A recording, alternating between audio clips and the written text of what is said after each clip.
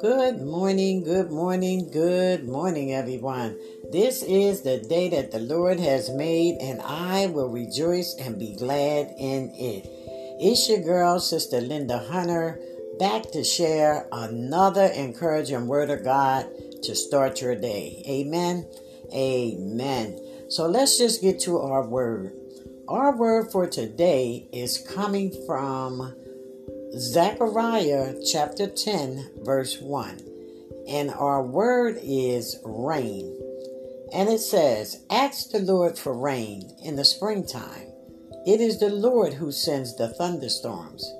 He gives showers of rain to all people and plants of the field to everyone." And a meditation thought for this scripture today is this: rain in the scripture represents God's favor. So if it's raining, why are we told to ask for rain?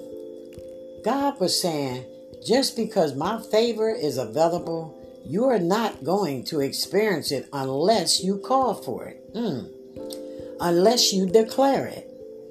You may not be able to see it, but right now, there's good news. It's raining. Raining healing. Raining freedom. Raining promotion. Raining connections. Raining creativity. God is showering down His favor like never before. Hallelujah. Don't let His favor pass you by like a passing rain shower. Amen. The way you get in the rain is by declaring favor. That's how you get in the rain. By declaring favor. Hallelujah. Father, thank you that your favor is keeping enemies from defeating me, turning negative situations around, and breaking forces that are trying to stop me. Every time you declare favor, you're asking for the rain.